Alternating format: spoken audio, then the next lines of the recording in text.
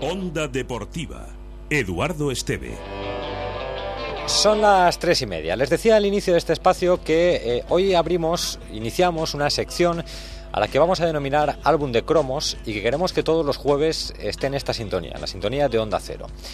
Es un repaso a la historia del Valencia. Queremos que por esta sección desfilen personajes importantes del valencianismo, que lo fueron en su día, que nos cuenten anécdotas, que nos cuenten ahora aquello que no pudieron contar en su día y que ahora ya se puede contar con el paso del tiempo. Queremos revivir la historia del valencianismo. Queremos que, personajes como Pedro Cortés, Jocelyn Anglomá, Diukis, Kempes, Claramunt, Amedeo Carboni, Rafa Benítez, pasen por esta sintonía, ¿no? En lo que llamamos, insisto, esta sección Álbum de Cromos, también para aprender un poquito de la historia. Y nuestro primer cromo queremos que sea el presidente, el que fue el presidente más laureado de la historia del valencianismo, con 2 ligas, con una UEFA, con una Supercopa de Europa y con una Supercopa de España. ¿Se acuerdan de Jaime Orti? Hola Jaime, buenas tardes. Buenas tardes, ¿qué tal? El presidente más laureado de la historia del Valencia, ¿eh? Eso ya ha quedado para la historia, ¿no? No, hombre, ahí siempre hay alguien que sobre todo por los años que estuvo, los títulos que consiguió, siempre va adelante. Luis Casanova, ¿no? Luis Casanova, eso siempre. Y aparte yo siempre digo que el tema de tener o poseer más títulos el equipo en este caso, pues también a veces los esfuerzos son los que son y llega uno y tiene el premio de igual de trabajos de anteriores, ¿no? Por lo tanto, nunca hay que chupar la gloria que te toca en una época, sino repartirla, porque es mucha gente la que participó. Eso sí, tuve la suerte de en esa época ser el presidente y lógicamente con mucho orgullo, pero los méritos son de muchísima gente y a veces gente que no ha tenido la suerte de conseguir los títulos y que han aportado grandes cosas para que después puedas conseguirlas. ¿Cómo empiezas tú en esto del fútbol? Porque tú llegas al Valencia de la mano de Paco, ¿no? De Paco Ros, porque llegaste a ser vicepresidente. Bueno, verdaderamente no. Yo antes ya estaba con Vicente Moret, con Vicente Andreu, Pepe Moret, Vicente Andreu, y el Morihuela, gente que de alguna manera estaba o había estado con Arturo Tuzón en su momento. Entonces yo dentro de ese grupo de gente, pues me mantuve y estuve bastante ligado a ellos, y verdaderamente cuando Paco Roig dentro de su proyecto se lo plantea a Vicente Andreu, pues Vicente Andreu me pide a mí que lo acompañe y yo encantado de entrar con él, y un proyecto que era ilusionante y así lo fue del inicio. Fue una etapa difícil, lo digo por lo autoritario que era Paco, ¿no? Sí, pero también difícil porque las circunstancias económicas y deportivas del club están prácticamente a cero, ¿no? Recordáis la crisis ocasionada con el presidente de aquel momento, Melchor Hoyos, que el pobre lo pasó fatal, en momentos muy difíciles. Estaba el entrenador Héctor Núñez, tirando mano de jugadores de la cantera, sin medios económicos, lastrado deportivamente, o sea, eran momentos muy muy complicados, y es cierto que Paco Roig en aquel momento pues empezó a ilusionar a la afición y les planteó, y aquel era el proyecto de que el Valencia podía ser otra vez un equipo grande, ¿no? Tú llegaste a dimitir, ¿no? Siendo vicepresidente en la época de Paco. Sí, éramos vicepresidente, Vicente Andreu y yo, y dimitimos los dos, sí, creo que sobre 3 o 4 meses después. Que era difícil, ¿no? Era difícil. Difícil, trabajar sí, con Paco era difícil, ¿no? Sí, lo que pasa que también yo en aquel momento, aparte de que tenía mis propias razones, yo tenía que ser consecuente. Yo había entrado con Vicente Andreu, que es el que me inventó, y lógicamente la decisión de Vicente pues pesó muchísimo para que no fuéramos juntos, ¿no?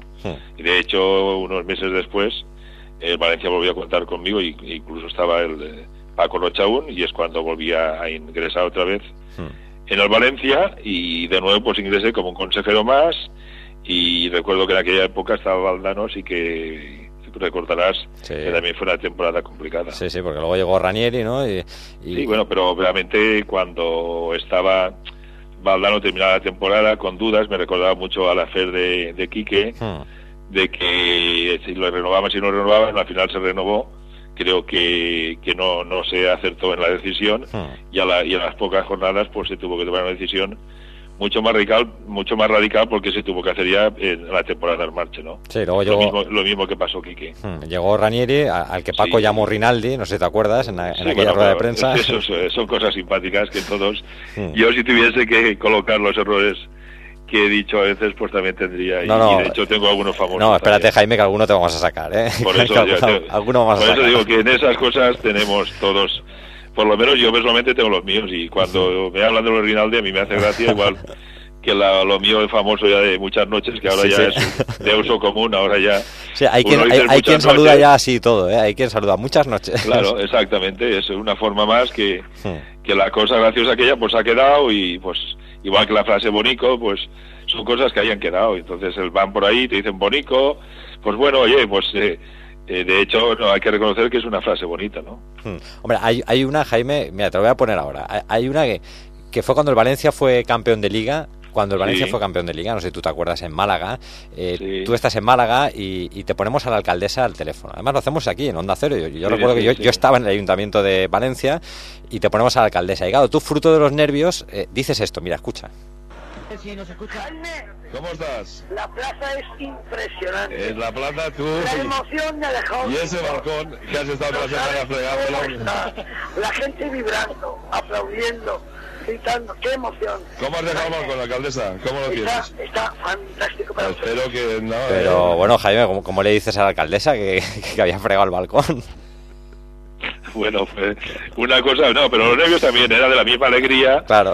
Y todos, hombre, sabemos demasiado que una máxima era cuando realmente, porque el ayuntamiento es la casa de todos y es el lugar más indicado, aparte sentimentalmente, que es la Virgen o la Generalitat, pues es el sitio donde consigues o ofreces lo conseguido, y lógicamente el balcón más que nada era el conjunto de esas ansias y esos deseos y el lugar idóneo para ir a celebrar la copa a todos. Entonces yo claro decía, oye, prepara el balcón y pasa la mocha, no sé lo que le dije, pero todo fruto de verdad, no es que no pensaba, más de lo decías porque estabas entusiasmado y en esos momentos pues te ocurrían cosas ocurrentes, pero sobre todo sabiendo que la visita al ayuntamiento y en su caso físico al balcón era lo más ambicionado, ¿no? Bueno, pues estamos haciendo un poco de historia, Jaime, contigo.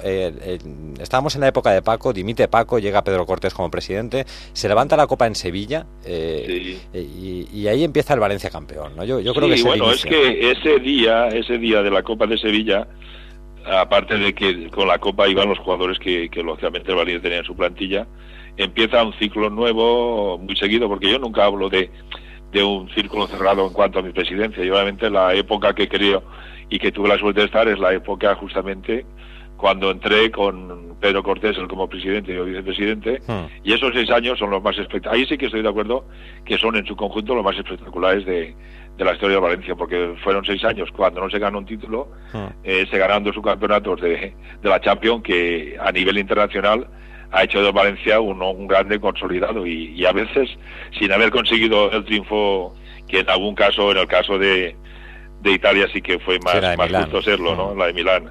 Sin embargo, ahí el Valencia creció muchísimo a nivel internacional, se dio a conocer, y lógicamente después vinieron los triunfos ya consolidados, las 2 ligas, la UEFA, la Supercopa de Europa, pero obviamente el valor internacional fueron los 2 años de la Champions.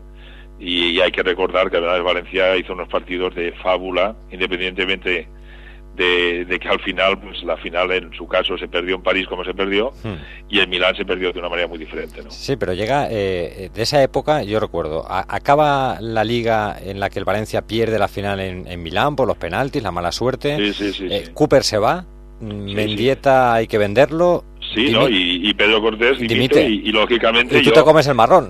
No, me como el marrón, no. Yo te puedo decir, además, vosotros lo tenéis grabado todos, en una semana anterior, en la agrupación de Peñas, hizo la comida anual que se hace siempre en Alcira, y yo en el discurso ya dije que, no sé si recordarás las famosas rejas, que el Valencia no tenía rejas, porque tú sabes que García Mendieta hizo una rueda de prensa diciendo que quería irse del Valencia. Sí, ¿no? sí, me acuerdo.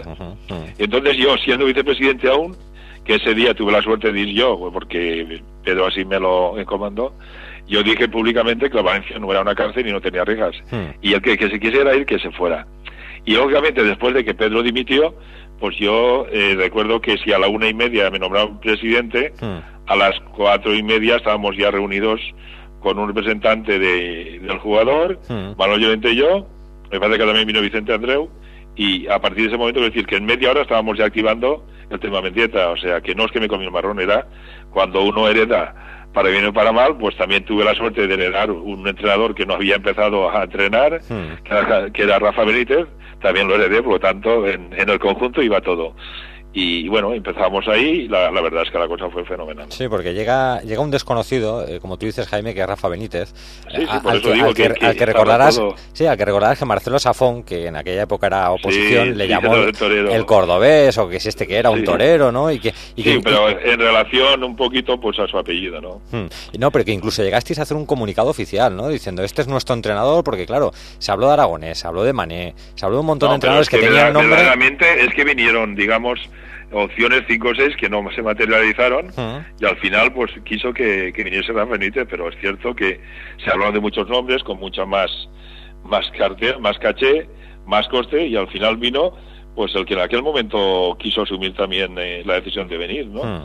Y que puramente y acertadamente pues Javier Subirats eligió, independientemente de que otros nos dijeron que no, pues igual la suerte fue esa que al final, por la manera que fuere, vino el mejor y las pruebas están ahí, ¿no? Sí, de hecho, bueno, pero al principio empezó un poco titubeante la temporada, ¿no? Hasta el partido en Montjuic frente al Español. Es que yo te puedo decir que justamente hablando de mis 6 años en esa trayectoria que te digo junto con Pedro Cortés, en los 3 entrenadores tuvimos en los 3 su crisis puntual, y los 3, si hicimos algo acertado, es que paciencia, con muchas dudas al final decimos lo mejor, que era renovar la confianza, y en los 3 casos nos salió fenomenal. Sí, tuvisteis paciencia, lo aguantasteis. Sí, la prueba que ya te digo, se nos puede criticar muchas cosas, pero que los 3 entrenadores acabaron el mandato hasta que Rafa Benítez, independientemente, él quiso tomar otra decisión, pero nosotros no tuvimos nos pusimos en el tema de cesar a ninguno en ningún momento. Sí, pero ¿qué recuerdo tienes tú, Jaime, de aquel partido en Montjuic, de aquel 2-3 en el que se iba perdiendo 2-0? Se iba perdiendo 2-0 y que yo tengo que reconocer que a media parte hubo directivos que me llamaron y de ahí viene la frase famosa de pues que no comience la segunda parte, porque es una frase que no es que se diga para que sea, pero si a veces cuando uno está cabreado, pues digo, ¿qué collons? Al carrer. Al carrer, y bueno, pues la verdad, también es verdad que no es que ese partido tuvimos la oportunidad de pensar en nada, porque obviamente el partido se ganó. Sí. Nadie sabe si se hubiera perdido, pues qué decisión hubiera tomado, pero eso entra dentro de lo opinable, ¿no? Pero que nadie puede dar fe de que yo sí que te digo que una de las personas que hablé fue el digamos, a Paco Real, imagínate, y estoy hablando de él un rato grande, porque yo sé que ese partido no fui, no sé por qué circunstancias, y Paco digo, sí, en la segunda parte le va a guañar, y claro, eso se dice siempre también, ¿no? Sí, otra cosa es que se crea. Exacto. Pero Paco sí que esa anécdota la puedo decir, porque con su humanidad dijo, pero sí, que la segunda parte le va a guañar, y la verdad es que fue un cambio radical, pero sí que es cierto que yo que me digas ahora, hombre, si se hubiera perdido, seguro que se hubiera dimitido, pues no lo sé. Si no se hubiera tal, que es que no lo sabemos, porque claro, como acabó, claro. Pues también, pues no sé si recordarás también, no sé en qué, me parece que Valladolid a última hora también Mendieta pues empató, y también me parece que Thor Cooper también de alguna manera pues cogió, se mantuvo. Pero que al final lo importante es que la decisión buena fue que todos tuviesen su continuidad, y creo que eso redundó en los éxitos que ahí están. Aquel partido, marca Ilie, uno de los goles, era tan raro este jugador rumano, era un poco raro, ¿no? Muy raro. Además, yo si he tenido problemas en un jugador, el único tenía problemas de momento con Kilic, porque sabes que era muy impulsivo y muy visceral, y a veces te decía cualquier cosa y después te cogía te daba un abrazo y decía, Fresita, no hagas caso y tal. Pero Ili no, ese ni te da abrazo ni nada, era una persona muy complicada. El único que le dije, a ver si cuando yo le dije públicamente que su rendimiento no era adecuado en su categoría, lo único, él se enfadó y me mandó un mensaje, le dije que a ver si de alguna manera me dejase a mí mal, ¿entiendes? Digo, a ver si me dejas mal a mí y demuestras que esa categoría que tienes, que nadie duda, y me dices, o me haces a mí quedar en ridículo, y desgraciadamente no fue así, no, porque tenía mucha calidad, pero cuando quería. Sí, era una persona ya muy complicada. Sí. Hemos hablado de frases para el recuerdo, Jaime, y hubo una como esta, que yo creo que es de las que más recuerdan los aficionados del Valencia, y también los aficionados del Madrid, porque en aquella liga se hablaba del Madrid galáctico, y tú dijiste esto, mira, escucha. Sí, pero la galaxia, si la hacemos en matemáticas, está a 2 puntos, y ya digo, De entrada os lo he dicho antes, que si me preguntas si se puede ganar, yo te digo que ya lo hemos ganado. Y si está en una galaxia, si está en una galaxia de 2 puntos de Madrid, pues una galaxia pequeña, ¿no? Lo tenías claro, ¿eh? Que la galaxia estaba muy cerca. Sí, la verdad, y incluso, pues, la palabra galáctico, pues, me la acuñé, y la verdad que tú sabes que al Madrid le ha hecho mucho daño. Sí. Y lo han digerido muy mal, pero bueno, o sea, eso es de una manera de un nivel que ellos consideraban superior, y yo decía que el Valencia era humano, pero que siendo humano había ganado a los galácticos. Y de ahí vino la frase famosa, y es una frase que también se ha utilizado, vamos, yo creo que una cantidad tremenda. Y el otro día hice una entrevista de mí en vuestra casa y le dije que no me habían pagado los derechos de la frase. Sí. Sí, no, tienes esa y bueno, tienes alguna más, ¿eh? Porque... Por eso digo que cuando me hablas de la de Rinaldi y de Paco Roy me río, porque yo seguro que tengo más. Sí, no, pero y también digo frases en aquella época en la que tú te partías la cara por el Valencia en Madrid. Eso sí, cuando aquel partido que yo creo que de alguna manera el resultado no fue el justo en el campo, pues también dije que Valencia iba a luchar por otras cosas porque lo primero no se lo permitían.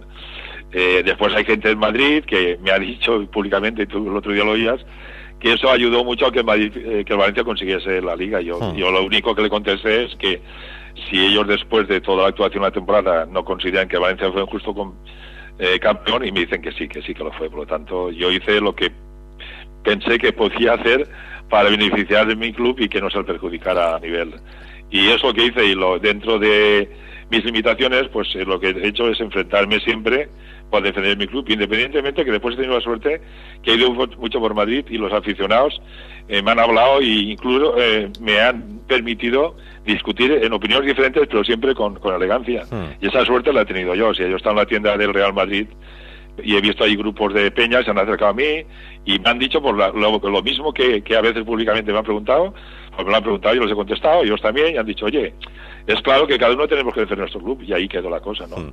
Esa frase la tenemos también, Jaime, la de... Porque aquello fue después del penalti de Marchena Raúl, que hubo un periódico que hasta se inventó una llave de judo. No, bueno, esa fue, me parece que la anterior, la que tú te refieres, era el gol de Lie. El que fue un golazo, me parece que es esa, porque la otra sí, correcto, ya fue al otro año. Correcto. Era la de no quieren que ganemos la Liga. Mira, escúchala. Exacto. Lo único que creo es que se repite la historia y es lo mismo. ¿Con un manifiesto que puede jugar todo esto? No, lo que no merece este equipo es irse con la derrota, más que nada. Yo sobre todo destaco eso, que el equipo hoy no merece perder, y como no ha hecho motivos para perder, no debe perder. Y cuando uno hace trabajo para ganar, pues duele mucho más, ¿no? De todas formas, con esta imagen, Valencia puede soñar con ganar a cualquier... Puede soñar con ser segundo, sí, porque primero no hay acceso. La famosa de puede soñar con ser segundo y no primero, ¿eh? Sí, eso... Hay colegas tuyos que reconocen que sí que hizo mucho daño y que el Valencia dicen que le fue muy bien. Bueno, Valencia simplemente, pues bienvenido, pues, bienvenido. Exacto. Pero yo creo que el Valencia deportivamente hizo una temporada fenomenal, arrancó con una fuerza incontenible y al final que llegó rebasando cabezas, pero con una fuerza que admirable. Hubo otra frase tuya en verano cuando no hubo fichajes que dijiste que se refuerzan los demás que hemos sido campeones. ¿Te arrepentiste en algún momento de aquella frase o no? No, porque tenía razón. Lo que pasa es que después sabes que el público pues me lo hizo pasar muy mal en la presentación. Pero fue eso un poquito... bueno, mi intención obviamente, y lo reconozco a la distancia, era defender mi plantilla, ¿no? Y motivarlos. Y si realmente tú tienes, vamos a ver, una plantilla que ha sido campeón, pues los refuerzos caben en los que no lo han sido, y esa era mi filosofía, justamente para, como te digo, potenciar a los míos y motivarlos. Bueno, aquella temporada no fue bien porque el Valencia... fue la de transición, ¿no? Entre una liga y la otra. La del medio. Exacto. Sí. Yo recuerdo también una frase que dijo Rafa Benítez, que era: nos quedan 2 meses de aguantarnos. Sí, para aguantarnos. ¿Te acuerdas, no? Porque además ahí la relación con Suso no era mala. Pero tampoco tan mala como aparentaba, ¿eh? O sea, era más de puertas afuera, ¿no? Yo te puedo decir que medié, y no te exagero si medié 8 o 9 veces, y eran a veces las cosas les daba una importancia mucho más que entre ellos mismos, y la prueba está que después ellos ya con más tranquilidad han reconocido que tiene una buena relación, dentro de que eran opiniones a veces encontradas y que lógicamente el entrenador, tú sabes que de siempre pues quieren cosas determinadas, y el director técnico en este caso, aparte de que tenía que administrar eso, pues la parte económica que la llevaba Manuel Llorente, y por cierto muy bien, pues le ponía las limitaciones adecuadas. Entonces Suso García Pitar lo tenía complicado, y la prueba está que las temporadas que estuve yo como presidente, pues ahí está el gasto que hicimos en fichajes, y justamente la temporada que no fichamos nada o gastamos muy poco es cuando ganamos el doblete. Sí, yo recuerdo aquella mala relación Suso-Rafa, y esto lo puedo contar yo, ¿no? Que cuando Rafa dijo aquello de nos quedan 2 meses para aguantarnos, sí, nosotros llamamos a Suso García Pitar y le dijimos, oye, queremos entrevistarte porque Rafa Benítez ha dicho esto.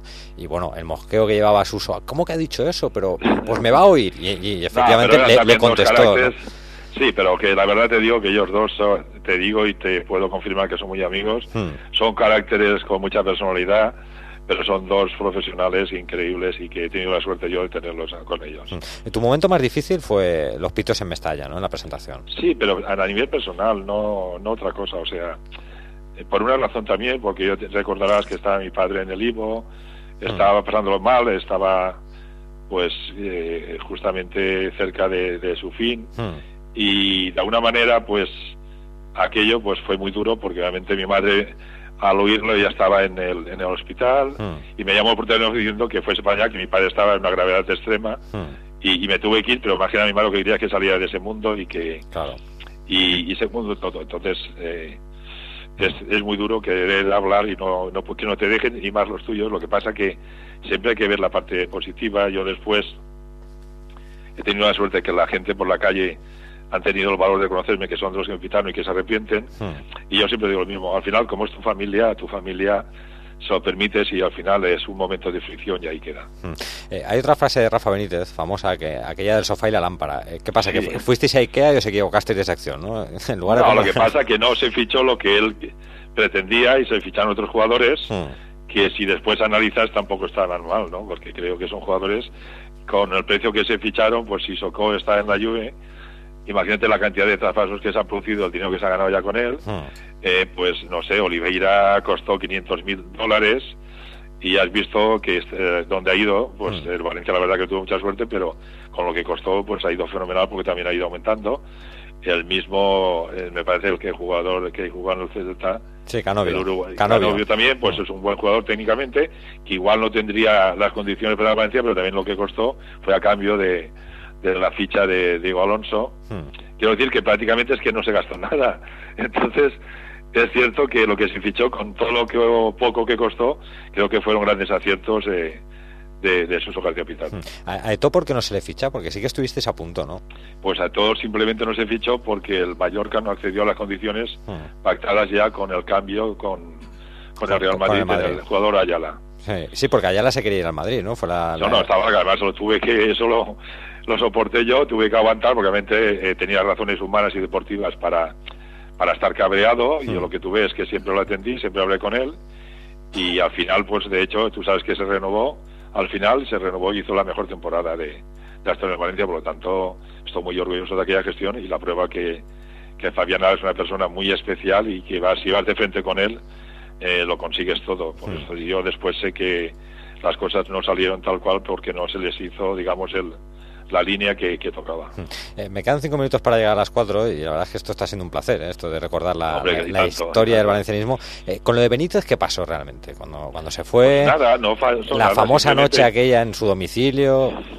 Eso lo que pasó, de entrada fueron a hablar Juan Bautista Soler y Manuel Llorente a hablar con él, y yo no tuve, ni me consultaron para que fuera. Bueno, pues ahí quedó el tema, y a partir de ese momento, pues yo sí que sé que después que él tenía una oferta irrechazable de Liverpool, de muchos años, y él había hecho una etapa maravillosa en Valencia, y pensaba que era momento de cambiar, y entonces no tenía grandes ventajas el estar en Valencia, y él tomó una decisión profesional, y ahí quedó. Y yo, por lo tanto, desde entonces estoy muy contento de que haber contado con él hasta que estuvo, pero lo de lo último fue una salida que no me hubiera gustado esa que fuera la mejor, pero que hay que asumirla, y quedándose con lo bueno de él, que fueron muchas cosas. ¿Es verdad que se le intentó quitar de la historia o no? Eso de que hacerlo desaparecer de las fotos y todo eso. Bueno, de eso en el club hicieron varias cosas que yo sí que puedo decir que así fue. Yo, incluso cuando tuve la suerte de manifestarme, siempre cuando hablaba de los éxitos, al primero que nombraba él, porque obviamente era el capitán de esa nave, ¿no? Sí, no, yo sé que él guarda un especial cariño hacia la persona de Jaime Orti. Yo a él también, a él, su familia, aparte disfruto de justamente la última semana ganándole a Chelsea, ¿no? Creo que los que hemos tenido suerte de trabajar con él, vale la pena. Y ya te digo que es un hombre exigente, profesional, honrado, y que ha sido un honor para Valencia haber contado con él, y ahí queda la historia. Y luego, y ya para terminar, porque me quedo sin tiempo, no por otra cosa, la llegada de Soler, porque Soler os ayuda a vosotros, luego Soler yo creo que te traiciona. Es que Soler es quien nos ayuda a nosotros lo hacemos con su padre, como Bautista Soler, y hacemos un plan para neutralizar la OPA que Paco quería hacer para conseguir la mayoría del club, y simplemente nos ayudó, hablamos con él, y eso fue todo lo que se hizo. A partir de ahí vinieron los acontecimientos en cuanto que le compraron las acciones a Paco Roig, y ahí ya vino el tema del protagonismo del hijo, que anteriormente no lo había tenido. Sí, que es cuando a ti te obligan a dimitir, ¿no? No es que me obligan a mí, simplemente que recordarás lo de Bremen, sí, claro. Que hubo una movida muy fuerte, empezaron a haber rumores, y lógicamente cuando vuelve, yo para no tener confianza entendía que el contubernio no de Bremen, recuerdo yo. Exactamente. Y como la cosa estaba clara, pues yo me quise ir justamente en el momento que pensaba mejor, cuando ya habían pasado cosas como ir a hablar con Rafa Benítez y no estar yo, o sea, detallitos que al final estaban ahí ya, y cuando vino el otro pues sumaron suficiente para decir aquí se acaba. Pero hay una cosa que siempre quedará, Jaime, que tú has sido un presidente del pueblo, el presidente de la pero afición. Sí, es que es la suerte que tuve yo, porque además yo estaba a gusto con el pueblo, con los aficionados, y es donde he estado siempre a mi nivel, y que es el mío. Yo también soy un aficionado que tuve la suerte de ser presidente, tú me conoces, y hemos compartido muchos momentos, y creo que ha pasado, no soy presidente, y la gente que me aprecia me sigue apreciando como antes, por mí mismo, mis valores y mis defectos. Y me ha dejado de la peluca, ¿eh? Te la volverías a poner, ¿no? Otra vez. En las mismas circunstancias, ¿por qué no? Además, me lo oficio. Y 3 pelucas si hace falta. Y aparte yo creo que la peluca esa fue fenomenal, porque es un signo de que el valencianismo fue utilizado, y no es que lo haya utilizado, que a partir de ahí vamos hasta en cualquier competición deportiva. Jaime, fue el símbolo de aquella liga. Para mí la peluca naranja fue el símbolo de la liga, la segunda liga que ganó el Valencia. Tuve que recibir, como siempre, gente, palos que lo dicen por criticar, y hubo gente, por ejemplo, periodistas de Zaragoza, que hablaban de mi amigo Solans, dice: ojalá tuviéramos un presidente que bajase a la arena como el presidente del Valencia. Exacto, sí, por eso te digo, siempre lo que haga, siempre va a haber críticas y halagos según quién. Jaime, que ha sido un placer hablar contigo y iniciar esta sección Álbum de Cromos contigo. Un fuerte abrazo. Gracias, Jaime. Jaime Orti, el que fue presidente de Valencia, yo seguiría hablando con él porque tiene un montón de cosas que contar de lo que fue la época más gloriosa del conjunto de Mestalla. Hoy nuestro primer cromo en el álbum, Jaime Orti.